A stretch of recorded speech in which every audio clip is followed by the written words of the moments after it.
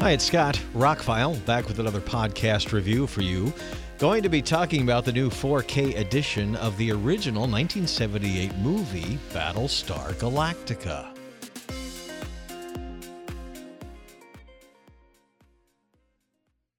Man, I was perfect age when this came out for it. I had been just blown away by Star Wars and was waiting for the next big sci-fi thing to happen. And long before Empire Strikes Back, we got Battlestar Galactica, which was a Star Wars imitator in a lot of ways, but in a lot of other ways, it was not.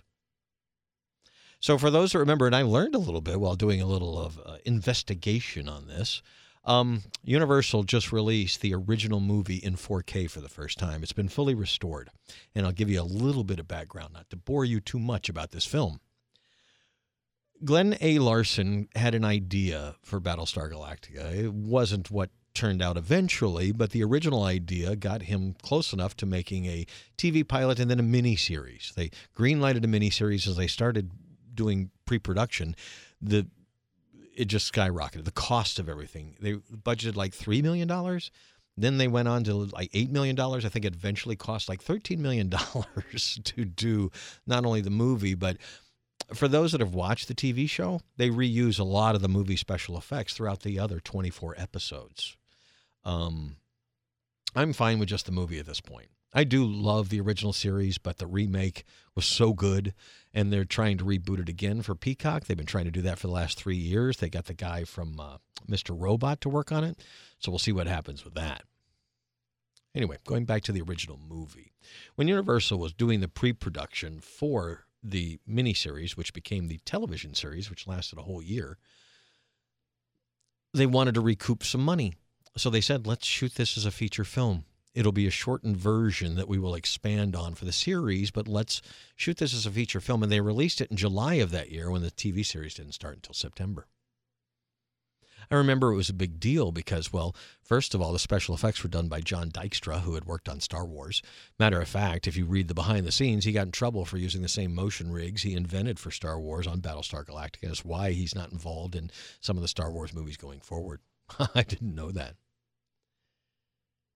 It is a product of its time, but man, this is the best it's ever looked. This 4K edition, they have restored it. The movie was shot on film, 35 millimeter film, with a fairly big budget for the time. It looks fantastic. To talk about the movie itself, well, 2/3 of it I absolutely love, and the final third I just feel they could have done more with. And we'll get into that. I don't want to get into heavy spoilers, but this movie's really old, so. But if you're looking at it from that aspect, like a film that came out in the late 70s, it holds up very, very well. The special effects are good. It's from the dudes that made Star Wars, a year later, 2 years later. There's some good themes in there. Anyway, what's different about the movie in the series, well, like one, Baltar, not to give any spoilers away, but he's kind of the human who screwed everything up and allowed the Cylons to do what they did and all that. Well, he's killed at the end of the movie, where he's not in the pilot and in the show because he continued to be a thorn in their side through the rest of the show. But in the movie, he meets his end at the end. That's one of the biggest differences. There's a few other things. But the movie, the first 2/3, tells the story, for those that don't know, of a human-like species who's on the run from their creation. They have created these robots to help them, to serve them, and the robots kind of became their own thing and wanted to wipe out humanity. And so the 12 colonies, kind of based on our Zodiac, escape. And eventually in the original TV series, they find they get a transmission from Earth, and they start heading towards Earth. That was where they were supposed to head. That was the linchpin that got you in, that hooked you, the MacGuffin that hooked you into the story in the beginning. That these weren't humans, but maybe they were an offshoot of us, and they're going to go back to Earth, where they may have originally come from. That was, wow, that was pretty heavy for the late 70s. That was some good stuff to mine there. And they did it a little differently in the reboot. I have nothing bad to say about the reboot. I loved it. It ended a little weird, but still, I think they stuck the landing. And overall, that's a great show. That's much different than the original. So I've said more than once that the first 2/3 I love. It's the story of, I didn't remember there was so much stuff before the Cylons. That's one thing I didn't remember. I saw this movie as a kid in the theater. It was Sense-Around. If you don't know what Sense-Around was, I think there were a total of 5 movies back in the late 70s and early 80s that were released in Sense-Around. They were all big budget, like Roller Coaster, Earthquake, things like that. And this one, they put giant subwoofers in the back of the theater. It sucked if you went to see any other theater in the multiplex that weekend because, well, Battlestar Galactica rumbled the entire theater complex and part of the shopping mall. You knew when Battlestar Galactica or one of those Sense-Around movies was playing. It was insane. So I went to see it in that, and they've recreated that for the home use. Now, compared to today's modern films, it's not that deep and rumbling at all, but for its time. So they've recreated this 2.1, which basically was what we heard in the theater back then, and matrixed it into 5.1, but a couple of your channels just aren't used. It sounds good. I enjoyed it. It's a good mix.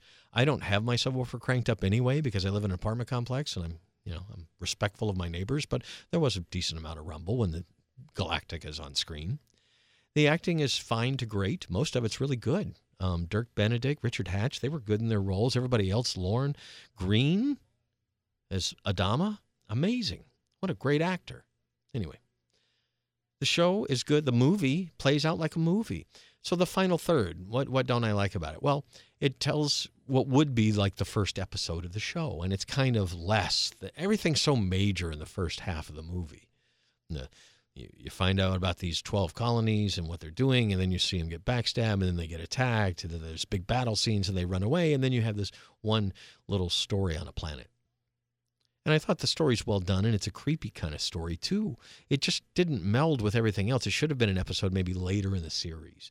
I've always thought, when I watched it as a kid, that they rush right into just a story of the week. But it was a TV show in its concept. It was supposed to be a miniseries and eventually a TV show. So the latter part of the movie is fine. It just kind of plays out like, and then they come back to, we're on the run and we're going to go find Earth. This little scene on the casino planet where the insect people are eating people or saving people or whatever, it's just, that would be a great episode of the week, but should have been part of the pilot. Again, I'm sure they were showing what they would do in the series. But again, watching this as a film today from 1978, I'm good. It was like, gave me the whole story. It had an ending to it where they were going to go on and go forth. And sure, there could be stuff after that, but as a film, under 2 hours, it's highly entertaining. It looks great in 4K. It sounds great. Pick up the Steelbook if it's still available. I really enjoyed the trip back. But again, watching it as a movie, not as the TV show. As a movie, it was fine. It was really good. It was entertaining, a postcard from that time. And for somebody like me who was young at the time, it was also very nostalgic to watch that and look at it from this perspective and seeing that it's actually decent. It's actually was well made and well intentioned and pretty big budget and pretty spectacular for its day. So anyway, Battlestar Galactica is now available in a 4K edition everywhere. The 4K is cheap. The Steelbook is a little bit more expensive, but still cheap by today's standards. And you should pick it up before it's gone. I don't know how long this is going to be out there with home media these days kind of dying on the vine. If you didn't know, Disney announced that they're not going to release any more Blu-rays or 4Ks in Australia. That's kind of a big deal. It's a whole country that's not going to get movies from Disney anymore. They'll get them in the theater. They'll get them on streaming services, but no more hard copies. Can you imagine walking into I guess you can. A lot of people stream these days, but I enjoy having a collection that I can watch anytime. So anyway, I highly recommend Battlestar Galactica as a piece of as something that was considered to be a Star Wars imitator, and it actually has a lot more going for it. It was a highly entertaining, not perfect. I'd give it a 3.5 out of 4, maybe 4 stars out of 5 kind of review. It's a great 4K, though, and if you really love the show or love the movie, well, then you have to pick it up. This is the best it's ever looked. It does have a fine layer of green. It was filmed on film, as it was, but this is the best it's ever looked. This was a rough-looking movie back in the 70s. So check it out, Battlestar Galactica. Available now in 4K, and quite the flashback. More reviews coming. Thanks a lot for listening. Have a spectacular day.